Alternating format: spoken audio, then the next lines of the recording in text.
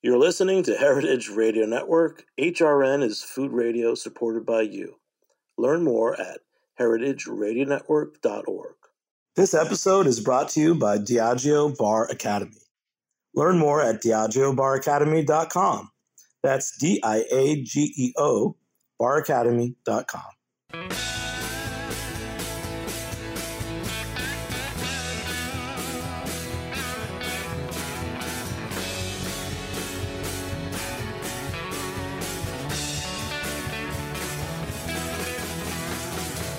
Hey, welcome to Beer Sessions Radio on Heritage Radio Network. I'm Jimmy Carbone, I'm the host, and it's Tuesday, November 1st, 2022. We're doing a special episode talking with the Diageo Bar Academy. This is one of their special shows that we're doing on Heritage Radio Network. And I'm lucky to have a recent champion of a cocktail competition here. Jesse, you're going to introduce yourself, and we have a lot to talk about today. So thanks for joining me. Hi, Jimmy. Thanks so much for having me on the show. I'm excited to be here. My name is Jessie Pollock, and I am a bartender in Minneapolis, Minnesota, but I'm presently more widely known as the USBG Presents World Class, sponsored by Diageo, Bartender of the Year for the United States. Yeah, see, that's amazing. I mean, I just know what it takes to compete on any level. But let's talk about your backstory, and then in particular, like the arc of this competition. And then, of course, we'll talk about some of your award-winning cocktails. Yeah, absolutely. So I've been bartending since about 2015, and I was actually previously in academia, and it just wasn't quite fitting for me. I took a bartending job really just for fun and absolutely loved it. Right away, I got excited about creating cocktails and creating connections with guests and hospitality. And it's kind of just been go, go, go ever since then. This year, competing in World Class, it was the first time I've ever entered World Class. It's a massive bartending competition that is global. It's known around the world by industry professionals. And I did the thing this year and ended up winning, which was pretty exciting. Wow. So what was the first competition? I mean, you obviously started somewhere. Before World Class, I have done a lot of competitions, and I chose to do competitions as a way to kind of better myself, sort of hone my craft, learn, meet people, and also to get travel opportunities. And so done a lot of them. Different ones have stuck out to me. I always really love Speed Rack. Speed Rack is a charitable competition, so it raises money for breast cancer research and awareness, and it highlights women bartenders, which is something, of course, I'm excited to be part of. No, that's really great. When I was starting out, people didn't talk as much about sustainability, grain to glass, but it's really front and center in so many things that we're talking about. And I know we're going to dive into that today as well as part of the Diageo Bar Academy. What does sustainability mean to you as a bartender? And, there's so many things like water, climate, and diversity, right? Yeah, absolutely. I'm so excited that so many people are talking about this at this point, because I feel the same way as you. When I started bartending, which wasn't that long ago, but it still just wasn't really like it wasn't part of the zeitgeist. It wasn't on people's minds as much. I remember going to Tales of the Cocktail and seeing a trash tiki pop up where they took waste ingredients and made them into new cocktail ingredients. And I was just blown away. And right away, I thought, like, I want to incorporate that into my programs and what I do. And so I really think sustainability when it comes to the bar world is about how can we create beautiful, delicious drinks that are good for the world or certainly not bad for it. So thinking about the carbon footprint, and then again, like food waste and water waste are both huge in restaurants and bars. And of course, in production of spirits and all the products that we put into cocktails. And so we need to think about how we can reduce all of that. Yeah, it's important. I mean, do you think that things just need to be more transparent, or do we need to have some kind of, meters on things? Like, for example, I know in some breweries, they have to monitor how much water they use because, there's a lot of cleaning involved, and that's water too. Exactly. The first thing that really stuck out to me when I just started bartending was at the end of every night, how much water we would waste in a bar just burning ice, like things like that really do add up.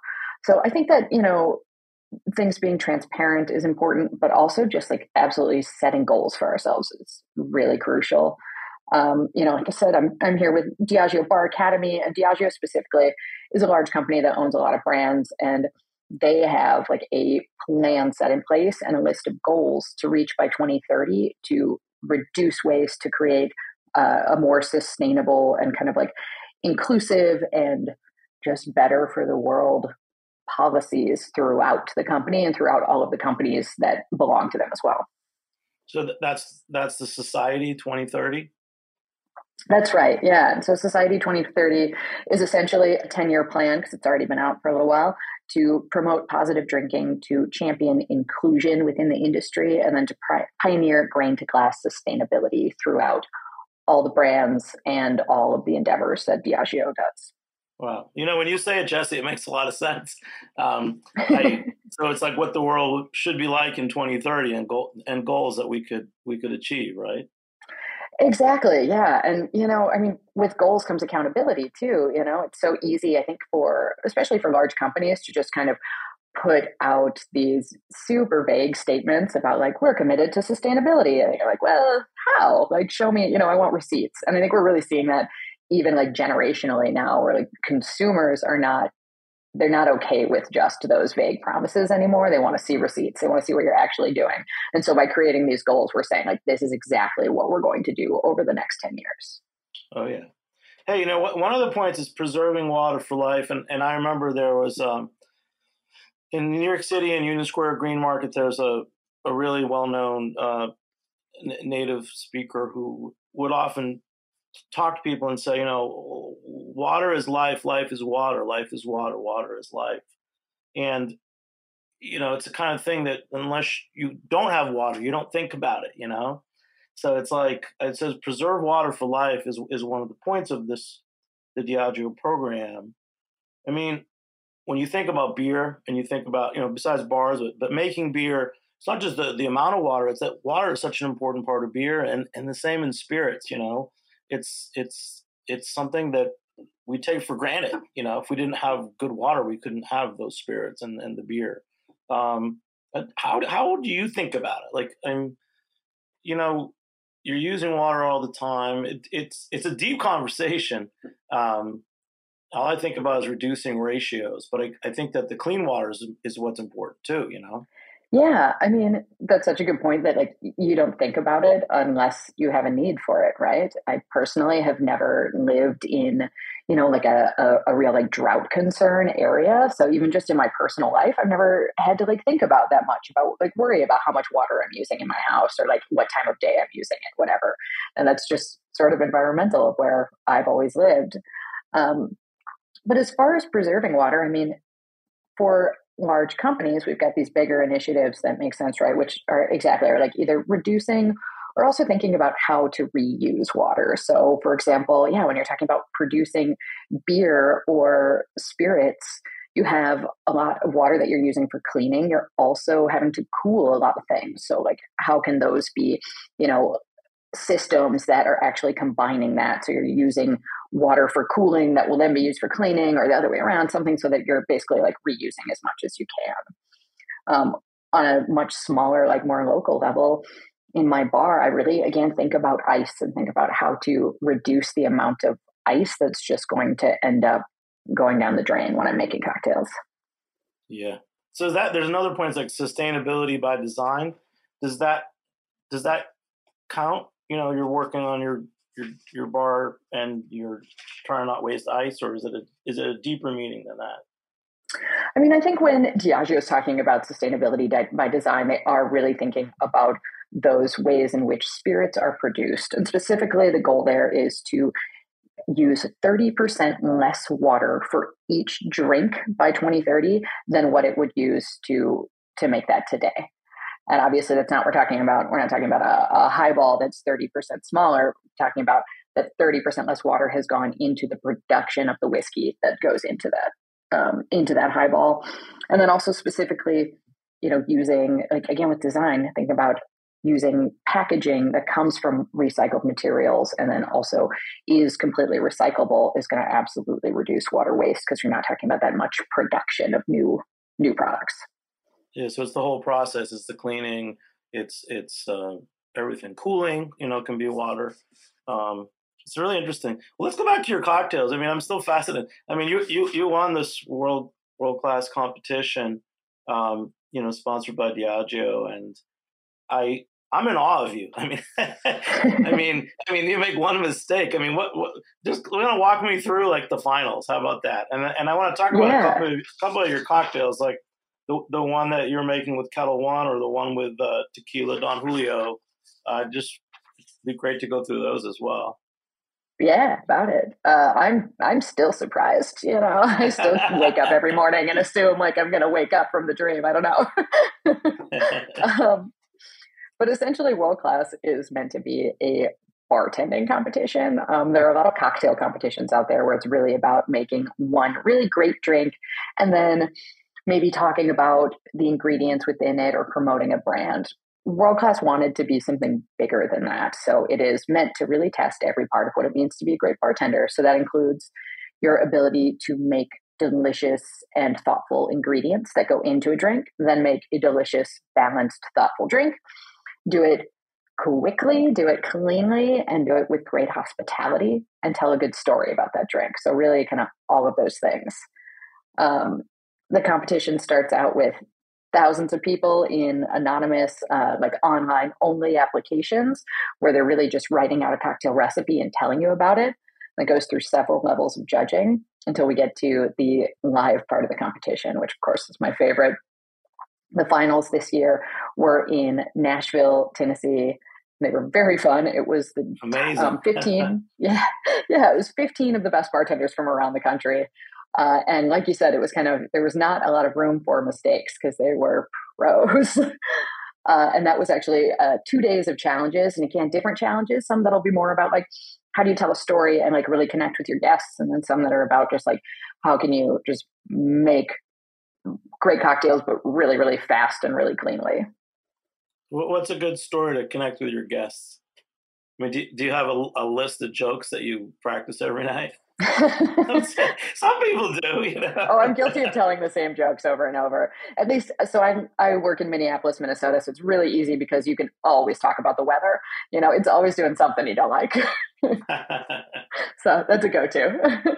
So wow, and you won the competition. How important were the actual recipes that you did in this? I mean, the one's called the Flip. It's Kettle One, Amontillado Sherry. That one sounds like right up my alley. And then you Yeah, have the Jungle Bird, which is with tequila Don Julio.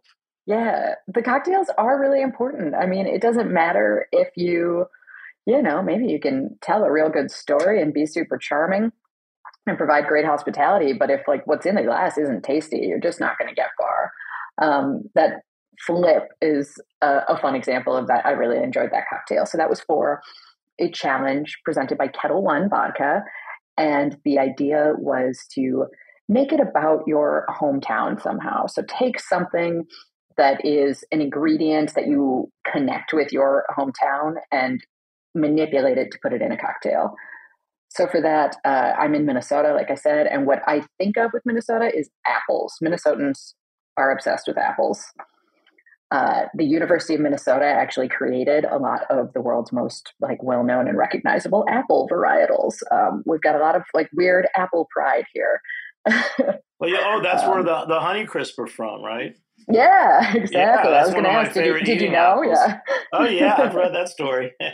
Yeah, yeah. Never get in a fight with a Minnesotan over apples. They take it very seriously. And then Minneapolis is a cool story. It's I know a Yeah. lot of writers that have moved there, and it seems like a very cool, culturally diverse city. Must be a great place to work. Yeah, but don't tell anyone. We're Oh yeah, trying to keep it a secret. Yeah. We're trying to keep small town vibes, so keep that one. Edit that part out. Just kidding. oh yeah, a little Mary Tyler Moore, right? Yeah, exactly. Oh yeah. Exactly. So for that cocktail, what I did is to infuse apples into it. I actually used a local apple cider, like an alcoholic cider that's made essentially like a pet nat cider. And one of the apple varietals in there was Honeycrisp. I used that, and then a whole egg, which is why it's called a flip. A flip is like a classic cocktail that has a whole egg in it, so like a really like rich, creamy texture to it. Oh That yeah. apple cider Kettle One vodka, Amontillado sherry, and a cinnamon syrup. And shook that all up together. So you got something that was like a little fizzy, a little tart, but really like creamy and complex as well. Great. And then what glass did you put it in? I actually put that in a really cute little teacup. And I did that because one, I used again, like I'm, thinking about sustainability, and I know Kettle One is thinking about sustainability. So I found some really good little thrifted teacups. I use that for the cocktail. And I'm a big fan of those kind of visual tricks when it comes to cocktails, maybe like giving people something that isn't exactly what they expected. So this one, it had a really foamy texture to it, and it really looked more like a cappuccino in a glass. And so you'd be very surprised when you went in to take a sip that you're definitely not getting a cappuccino. Wow, that sounds really cool. Well, I also love like English, the English punches that are served in teacups too. So there's a lot of good. That's a great association, drinking out of teacups. It's also like kind of moderate too, isn't it? It's not like a large portion. Um, Exactly. It's kind of a smaller size, totally. yeah, lends itself to sipping, and so that's pretty good. And then you have the Jungle Bird Tequila Don Julio. I think, and these, I think you referenced some of these on your web on your Instagram. What's your Instagram, Jesse? Because I looked at it. You have some really cool stuff on there. Oh, thank you. Yeah, it is Jessie Pollock. That's it. It's my name. So JESSIPOLLAK. That's me. All right. You can also go to World Class US is another option too for where you'll get all the information on the world class competition. If it's Oh, something wow. if your listeners are interested in maybe applying for. It's coming up soon. The deadline is, let's see, oh my gosh, it's in 2 weeks. It's November 15th. So coming up really quickly. Yeah, I mean, we're primarily a beer show, but being on Heritage Radio Network, we're we try as much as we can to connect to ingredients and sourcing, and we do cover direct from farm and grains and malt, and we've done quite a few distilling shows over the year as well. But cocktails is usually not in our turf, but we like it. And I've seen Oh, fun. All right. a lot more places that 10, 12 years ago were diehard beer bars are now diehard beer bars with good cocktails. Um, so that's why I love to pick your brain, because I'm always like, we need some new cocktails. So Jungle I've Bird. been excited to see my local brewery that's right down the street from my house is like now has like beer slushies and beer lemonades and kind of like these little things where you can see that, yeah, they're kind of like recognizing that people are excited about cocktails right now, and you can kind of like dive in with beer and offer a little more of a wider range of things. I think it's cool to see. Yeah. When you talk about like, promoting, just, positive drinking culture and stuff, mixologist is really has a role in that. I mean, you can definitely add ingredients like you added a local cider, or you can add tea or other things that don't make it too strong of a drink. Yeah, absolutely. I really love making non-alcoholic cocktails. That's one of my absolute favorite things because I think they still really surprise people when they get something that doesn't have any alcohol in it, but is not just a big glass of juice. It's something that is delicious and well balanced and beautiful. They're really grateful and excited about that. Okay, so what's a favorite non-alcoholic cocktail that you make? Oh yeah. So, you mentioned the Jungle Bird, and the Jungle Bird was that does have alcohol in it, but it was part of the speed round. So the speed round was creating 8 drinks in 10 minutes during the national finals for world class. And so it wasn't just, beer and shot kind of drinks. It was like 8 well executed cocktails in 10 minutes. So it is not a lot of time. That Jungle Bird was using tequila Don Julio and a red bell pepper syrup and pineapple juice, lime juice, a little bit of salt. But the non-alcoholic cocktail that I had in that same round, I thought was the best drink of the round. And it was using Seedlip Garden. So Seedlip is a non-alcoholic distilled spirit. And Seedlip Garden is just like you crack it open and it's like you have cracked open a fresh snap pea from your garden. That's really like the aroma that hits you right away. So really like beautiful and like vegetal and bright and green. And then I used, in the place of where you would normally use like lemon or lime juice, some kind of acid, I actually used tomatillo juice as the source of acid. And then just a Wow. little bit of sugar and an elderflower tonic. to make that like a beautiful, super springy non-alcoholic cocktail. Wow, that's really great. So doing eight cocktails in 10 minutes. I mean, that's like working a busy shift at a bar, isn't it? Very much so. And, I've been more grateful for my bar since then because usually when you're working in a busy bar like that, or at least in my case, when I'm working in a very busy service, well, it's usually you can just kind of put your head down and think about what you're doing and focus on it. But as part of the competition, it was expected that you're also talking to the judges about the drinks that you're making. So you kind of have to like separate your brain from your hands pretty much and make it so that your hands can be doing one thing while you're talking about something else. Wow, you're amazing. I mean, we see some competitive shows on TV, and it seems like it's easy to drop something or to just freeze up. Um, Definitely making the cocktail and talking sounds like a real challenge. It took a lot of practice. I definitely practiced at it. I tried to really train myself ahead of time so that I had so much kind of muscle memory that even if I went like completely brain dead from nerves, my hands would just do what they were supposed to do. And I didn't actually have to think about that part too much. So, fortune favors the well prepared. Oh, that's a good line. Fortune favors the well prepared. Hey, but, back to your just ingredients, especially for that non-alcoholic cocktail. It sounds like you're, kind of aware of sourcing from, farm ingredients and vegetables and things. You want to talk about one or two of those, syrups or base ingredients that you make as part of your bar setup? Yeah, absolutely. Because I bet you So make some really cool stuff. I actually, I really enjoy, or a thing that I think about a lot when I'm thinking about ingredient creation is, and I'm sure you'll be so familiar with this if you're like tasting beer, when you smell or taste a beer and you think like, okay, what are the notes in here? What am I getting? It's not enough to say, apple, right? It's like, is it a fresh, like bright Granny Smith apple, or is it like a cooked apple in an apple pie, right? Like you think Oh yeah. about kind of the state of the fruit.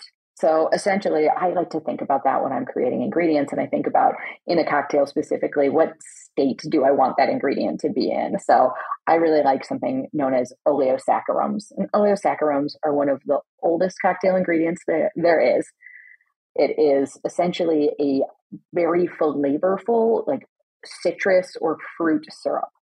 So essentially, if you were, let's say you were, worked for the Navy, the English Navy, and, I had a bottle of rum that I was willing to share with you, and you didn't have any rum, but you had some lemons, and our friend Armin over here also had some sugar.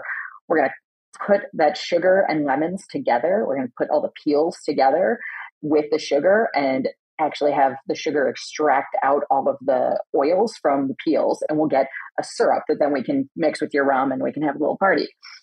So I think about that kind of thing when I'm making cocktail ingredients. So with oleosaccharides, I like to do things like strawberry oleosaccharum, where I take fresh strawberries and sugar, compress them together and leave it over time with no cooking at all until I get a really flavorful strawberry syrup that has some acid to it, but it only has fresh strawberry flavor, like none of that like cooked like jam flavor to it. Yeah. Wow. What about anything else? Rhubarb? Any other Minnesota ingredients that you like? Ooh, good question. We definitely do use a lot of rhubarb here during the summer. I also, as part of my sort of personal sustainability initiatives in my bar, I try to really think about seasonality. So using ingredients both that are like delicious during the summer and people are thinking about them, but also what actually makes sense. And so, for example, we try to use very little citrus during the summer in my bar because even though you might want like a big, tall, refreshing cocktail, um, it might not, it doesn't make sense to use citrus because it's not exactly in season, right? It's taking more of a carbon footprint bump to get that citrus to us. There's more travel, there's more production involved versus during the winter when it's a little easier to grow citrus or to get citrus in Minnesota. So I think about things like acids. Like I said, that non-alcoholic cocktail where like great, I used tomatillo juice instead of lemon juice to get the acid. Or you can even use powdered acids like malic or citric acid to make an acid solution and use that in a drink. And it actually has a smaller carbon footprint than our fresh lemon or lime juice do during the summer. Yeah, no, the tomatillo juice sounds great. It sounds like making a gazpacho, a seasonal gazpacho. Totally. Right. Well, also, like old school shrubs. What's a shrub? Like, is it? I know what a shrub is, but I want to kind of hear you tell me, and Yeah. if you make any with your drinks. Yeah, we do. I use shrubs pretty often at my bar. So shrubs are essentially the easiest thing to call them is drinking vinegars, right? So they were often, I think of them as like an old timey farmer beverage. And essentially, if you added some, okay, let's say you were working on a real hot day in a field. If you then just go and drink a bunch of water, there's a chance it'll make you sick because you've gotten really dehydrated and hot all day working hard. But if you added some vinegar to that, and specifically like some juice, some sugar, some things that are going to give you a little more hydration, it'll actually make you less likely to get sick. So they started out that way, but they're really delicious. Essentially, you take some kind of vinegar, some kind of fruit, and some kind of sugar and mix them all together. So I recommend when people make shrubs that they think about the vinegar. You don't necessarily want to use like just distilled white vinegar. I would say, save that for cleaning your kitchen because it's really, really vinegary, right? It's like, it's really going to bite you. So think about something that's a little bit softer on the vinegar side, like maybe a champagne vinegar. And then you can mix that with fruits. I like to use in my bar, I have a shrub on the menu right now that has raspberries in it. It actually has a mix of vinegars. Balsamic is one of them. So like raspberry, balsamic, and then mix it with sugar. And you just let it sit. You can cook it, but generally you're just going to actually combine everything and let it sit and turn into a shrub on its own until everything is mixed together. And then you have something that you can use as an ingredient in either an alcoholic or non-alcoholic cocktail. And it's both sweet and fruity and a little acidic too. Oh, that sounds really good. I've also had kind of like not just straight pickle juice, but I've had shrubs that kind of taste like beet pickle juice shrub. Do you think there's a relation between people having some kind of pickle juice in a drink? Is that like a riff on a shrub? Oh yeah. No, I think they're super similar. I always, I mean, personally, I could drink the juice straight out of the pickle jar very happily. But I'm very aware that that's not everyone. And so I think when you're putting shrubs on menus or using them in your bar or even at a party, it's definitely smart to think about using things that aren't like really, really vinegary because it definitely turns a lot of people off. Yeah. So it seems like in your, you're very conscious of your cocktail design and having some balance and freshness in there, and you're trying to use local ingredients, right? It sounds really good and the way to go. Hey, we're going to take a short break. We'll be back in a few minutes on Beer Sessions Radio. All right. Oh, hey, we were just talking with Jessie Pollock. She's the winner of the world-class competition for Diageo Bar Academy. And to know more about it, Diageo Bar Academy equips bartenders, servers, managers, and hospitality professionals with the insights, stories, and tools to be better. Wow. Consistently raising the bar on industry standards. I like this. Diageo Bar Academy reaches a diverse audience with backgrounds and skill levels of all ranges, providing them with skills, knowledge, and techniques they need to improve their personal and professional lives. We had a great conversation, and we're still talking with Jessie Pollock just about her journey through this program. Well, here's your chance to enter. Want to try your hand at the biggest bartending competition in the world? The November 15th application deadline is quickly approaching for the 2023 season of USBG Presents World Class, sponsored by Diageo. World Class US is more than a competition. It offers a great opportunity for cocktail enthusiasts of all skill levels and backgrounds to test themselves. Join a community of industry professionals from around the world and ultimately become a stronger bartender. These results just in, the global finals for this year just wrapped in Sydney, Australia. And next year's finals will be happening in Sao Paulo, Brazil. Wow. DiageoBarAcademy.com hosts best-in-class educational content from world-class studios and application details. This is the biggest competition in the industry, and applications are open to all hospitality professionals age 21 plus. So check out www.diageobaracademy.com. It has all the resources you need to prepare yourself to be a world-class bartender. Whether you are a seasoned bartender or just getting started in your career, visit diageobaracademy.com and click on the World Class tab for more information. You can be a winner too. And to wrap it up, visit diageobaracademy.com to build your skills. Take a world-class studio, masterclass, or e-learning and take charge of your development in the bar industry today. Again, that's DIAGEO baracademy.com. Must be 21 plus. Please drink responsibly. Hey, welcome back to Beer Sessions Radio on Heritage Radio Network. Support us and become a member at heritageradionetwork.org. So we're talking with our world-class champion, Jesse Pollock, and about the Diageo Bar Academy. So Jesse, it's really great talking to you, and we've covered a lot of things: sustainability, shrubs, using local ingredients, and some of the cocktails that you won the competition with. I think for our listeners, I think we'd like, how can they learn to be like you? I mean, you just won a major competition. What are the resources available? I'm a bartender or a bar manager in a good bar or restaurant, but I really want to up my game. Sometimes when you're working, you're just working so much that you can't step out of that and learn more. Yeah. Well, it's such an exciting time right now. I feel like, a few years ago there weren't as many great resources for bartenders as there are today, and especially since it sounds like a lot of your listeners are interested in beer mostly. Cocktails can be a little intimidating, right? So the resource I send everyone to is diageobaracademy.com. And essentially, Diageo Bar Academy is a massive wealth of free online resources. It's something that I very much wish I had known about when I began bartending, because I did it a little bit the hard way instead. But essentially, you're going to find on there information about spirit categories, about how to create great cocktails, how to rank great menus, and then also more and more of this information that we've been talking about, which is about sustainability and what sustainability initiatives are, and even how you can work toward a lower waste initiative in your own bar. That's great. The other option that I'll mention too is the World Class Studios. I just taught a World Class Studio in Dallas, Texas last week, but we have studios that are like in-person resources for bartenders as well on a variety of topics. The one I taught was on no and low proof cocktails, but we're always coming out with new exciting topics too. Yeah, we were just talking about your non-alcoholic cocktail.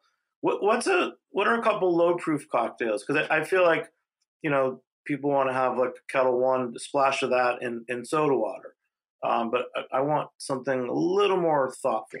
Exactly. Yeah. You want something a little more interesting, but also, maybe you want to have several of them, and, foolproof cocktails can be a little much. That's something that World Class is really focused on this year in particular for the World Class competition, which is open right now. Applications are open until November 15th. And the first challenge is actually, it's called Ready, Set, Spritz. And it's making a spritz, which we think of as something that is like fizzy and low proof and meant to be enjoyed in kind of a carefree way, enjoyed usually before a meal or, something if you want to go a little lower ABV. So I'm going to be honest, I'm very excited that people are excited about these things right now. In my opinion, when you're making a great spritz, you need three things. You need something bubbly, you need something bitter, and you need something either fresh or fruity. So, like spritzes are a great example of that, of just like, think of like the Aperol spritz. Everyone knows it. You've got like that bitter, that fruity and fresh, and also something a little zippy with your mix of soda water and sparkling wine. Oh, yeah. And so you could also do it with a sparkling cider as well, right? Yeah, absolutely. Absolutely. And again, you can even, make these things non-alcoholic if you want. You can use something like a no-proof spirit or, a non-alcoholic spirit, as long as you're getting kind of that bitter quality in there. I actually have a cocktail on my menu right now that is a non-alcoholic tonic, essentially. So it's taking, again, we're in fall here in Minnesota, so it is pear and apple and ginger and cinnamon, mixed with a little bit of gentian for some bitterness, and made into just like a light, refreshing, but still kind of autumnal non-alcoholic cocktail. Wow. And then what about flavor profiles for you? Like mouthfeel, what do we do? We look at the drink, we smell it, but the mouthfeel is important. Yeah. Do you want to create balance? You have different moods. You want different types of balance in your drink. Yeah, absolutely. I think, that's such a good point, that it's important to think about that, you start drinking a drink the moment you walk into a bar is the way I like to think about it, right? So, right, like if you walk in and like the music is weird or the crowd is real weird or like the lights are up way too high, like you instantly aren't having the right experience. So, it's important when you're doing these things to think about that, like person's drinking a drink the second they walk in the door, and how do you create a great experience for them in that way. So yeah, things that are beautiful and smell good, and mouthfeel is a huge component, especially when making non-alcoholic cocktails. That's the thing, is alcoholic spirits do really give you a like textural component that can be hard to replicate. um, like if you had water that tasted like whiskey, it just, and you tried to make a Manhattan with it, it wouldn't be the same, right? Because water and whiskey have a totally different texture in your mouth. So it's something that you often have to think about when making either no or low proof cocktails. Is like, how do you get that texture? Often it can be through a little bit more sugar, but can also be done in a little bit more of a creative way, I would say. Well, I like that you think about other ingredients like ginseng and different bittering ingredients. I'll tell you, talk about the atmosphere of a bar. I like your flip with that's served in a teacup because it's the kind of thing. If I walked in and I saw someone drinking that drink out of a teacup, I definitely want to know what it is. And glassware is really important too. Um, what if you're setting up? Let's say you're going to go set up a master class. Do you have anything about glassware or you know bar management? Yeah. So, I mean, I think about these things a lot because my favorite thing is really to think about menus in a holistic way. A menu should never be just a collection of separate cocktails. It needs to work together cohesively, right? It needs, think of it almost like a playlist or an album, like there's a reason you don't like go to your favorite album by a musician and put it on random, right? You want to hear it in the order they wanted you to hear it in. And so I think about cocktails need to all fit together. And so glassware is definitely part of that, of having a variety of options for people, and knowing that like people take glassware really seriously. I have a wonderful bar regular who comes into my bar very often, and we have a daily cocktail. So it's something that's done differently every day. And her first question right away is always, what kind of glass does it come in? Because she wants something Uh, that's like beautiful, and she likes to hold in her hand, and that might make or break it for her right away. So it's something that's on people's minds. that's gets me thinking. I want to try out your cocktail of the day. I love it. You got to come to Minneapolis. I got to. And talking about learning. I remember when I first started out in the business, I was really passionate, and I took a sommelier class, and I had wine books and cookbooks, and every night after work, I'd stay up and read to learn more. And what kind of like e-learning do you guys have? Because now I feel like I read everything online or everything's on my phone. Is there like an e-learning component for this Diageo Bar Academy? Yeah, exactly. I mean, don't get me wrong. I'm still looking at cookbooks and cocktail recipe books very often. Spent too much money on those over the years. But yeah, as part of DiageoBarAcademy.com, there are so many resources there for learning, including even like there are like quizzes to help you get better. But mostly it's going to be just information provided. And again, free information, to help you in a variety of ways. I like to use the search function on Diageo Bar Academy because it just helps me navigate to exactly what I want right away. And so, even like going in and typing in the word sustainability is going to bring up a lot of different resources for you on, how to incorporate sustainability into your life or your bar program. Yeah. Hey, when I think about going online to look up recipes or how to make a cocktail, I kind of assume there's going to be a video. Do you guys have videos as well? Yeah, there are videos on there as well. There are even some tools that can be very practical for you, like the ABV calculator. That, when we're talking about making a low alcohol cocktail, is perfect. There's an ABV calculator that basically you just, it's going to do the math for you. So if I like look at my bottle of Kettle One vodka and I see it has 40% alcohol, and I know I'm going to put, 1.25 ounces in the drink, but I also want half an ounce of vermouth, and that's at 14% alcohol. I can plug these things in.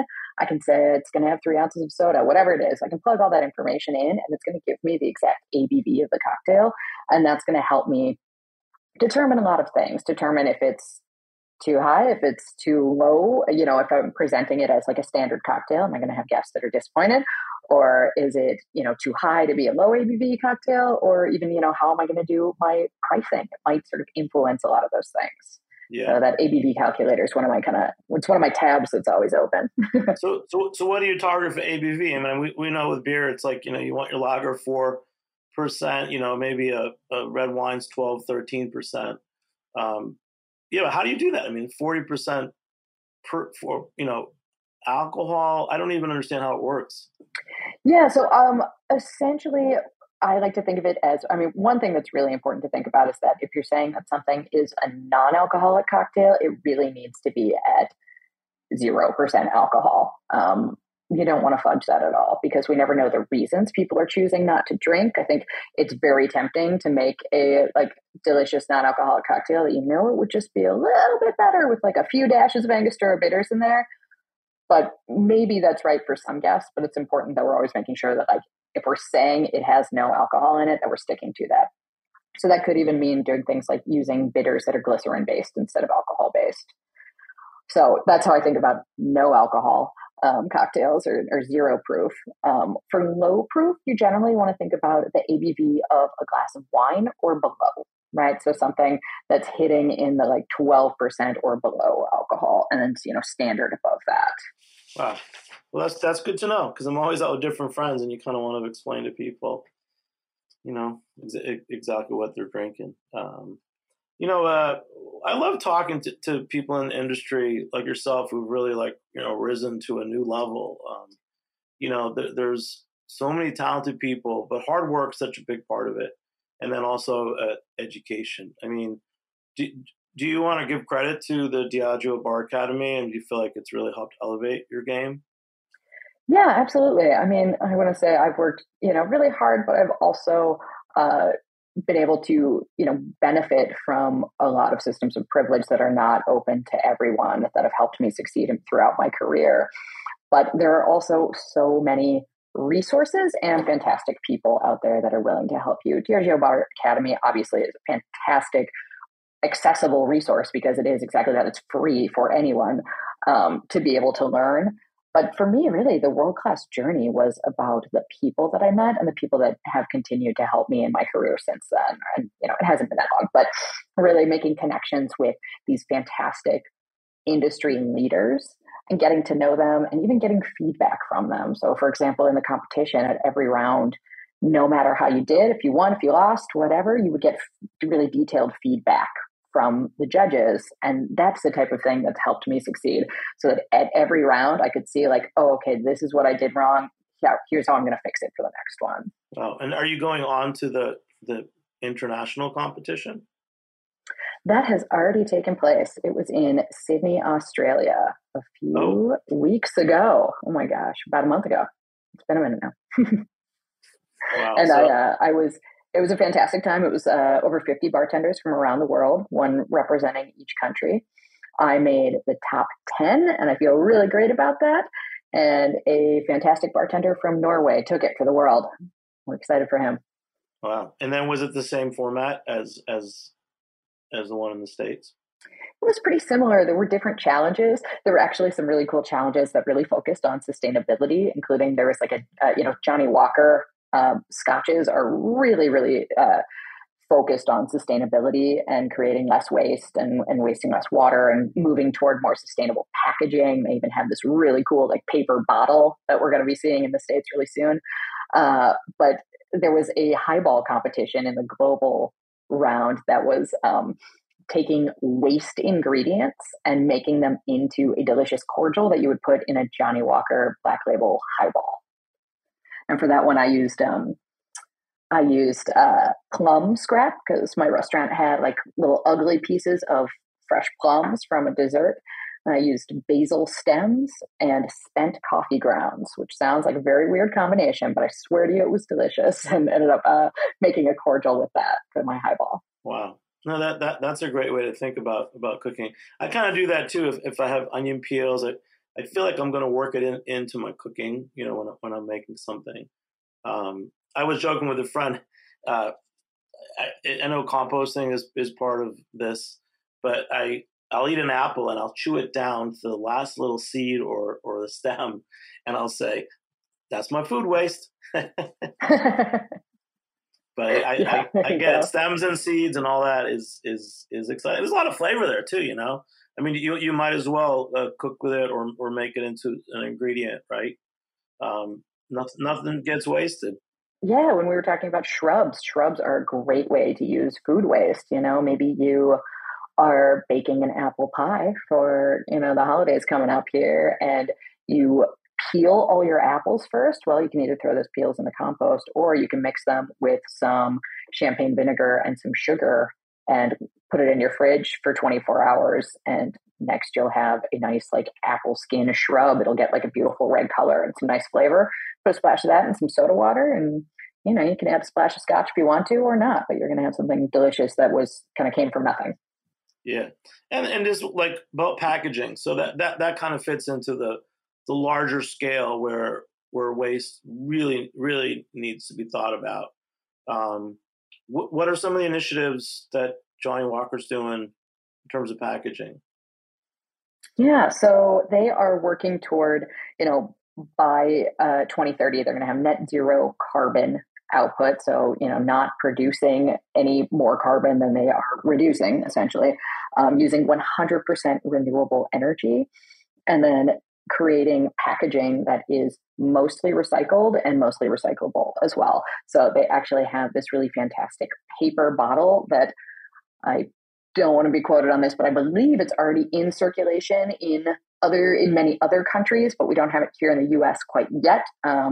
Where, I think they're working through red tape on that one, but you have essentially a recycled paper bottle, which is less heavy. It's like way lighter in weight, uses less water to produce, and is just like way more sustainable and better for the environment.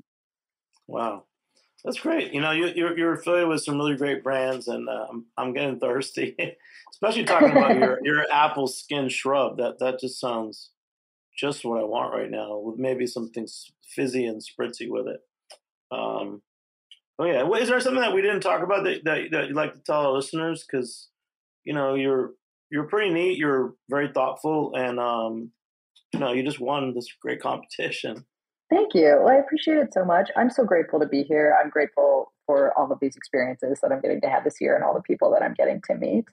And I would just say, think about, I think there are so many easy, small ways for us to incorporate a little bit more thoughtfulness and a little more sustainability into our bars or restaurants or breweries or whatever it may be.